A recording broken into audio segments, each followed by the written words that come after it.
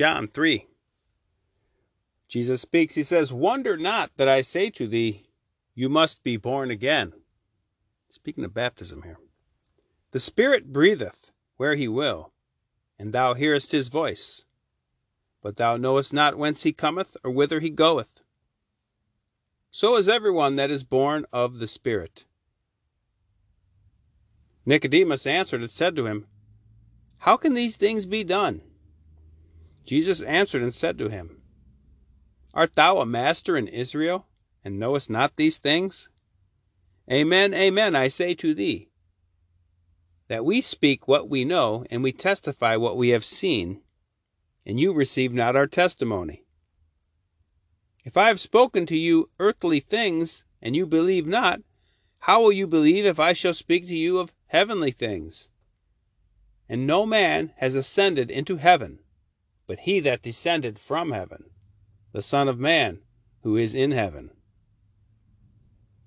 And as Moses lifted up the serpent in the desert, so must the Son of Man be lifted up, that whosoever believeth in him may not perish, but may have life everlasting."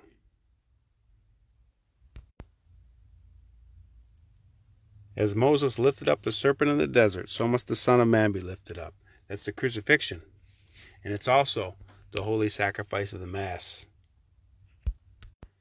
the elevation of the host and the chalice,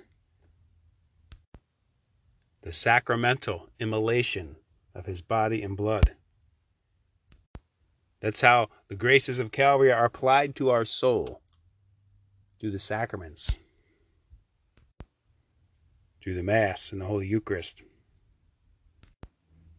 We're moving through the 7 sacraments in the Baltimore Catechism. Today is confirmation. What is confirmation? Confirmation is a sacrament through which we receive the Holy Ghost to make us strong and perfect Christians and soldiers of Jesus Christ. Who administers confirmation? The bishop is the ordinary minister of confirmation, although he can give a priest permission to give out confirmation. How does the bishop give confirmation? The bishop extends his hands over those who are to be confirmed, prays that they may receive the Holy Ghost, and anoints the forehead of each with holy chrism in the form of a cross. What is holy chrism? Holy chrism is a mixture of olive oil and balm, consecrated by the bishop. What does the bishop say in anointing the person that he confirms? In anointing the person he confirms, the bishop says, "I sign thee with the sign of the cross.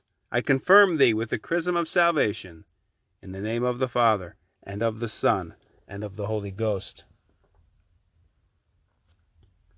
What is meant by anointing the forehead with chrism in the form of a cross? That a Christian who is confirmed must openly profess and practice his faith, never be ashamed of it, and rather die than deny it.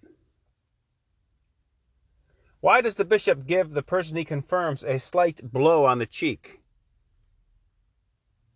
To put him in mind that he must be ready to suffer everything, even death, for the sake of Jesus.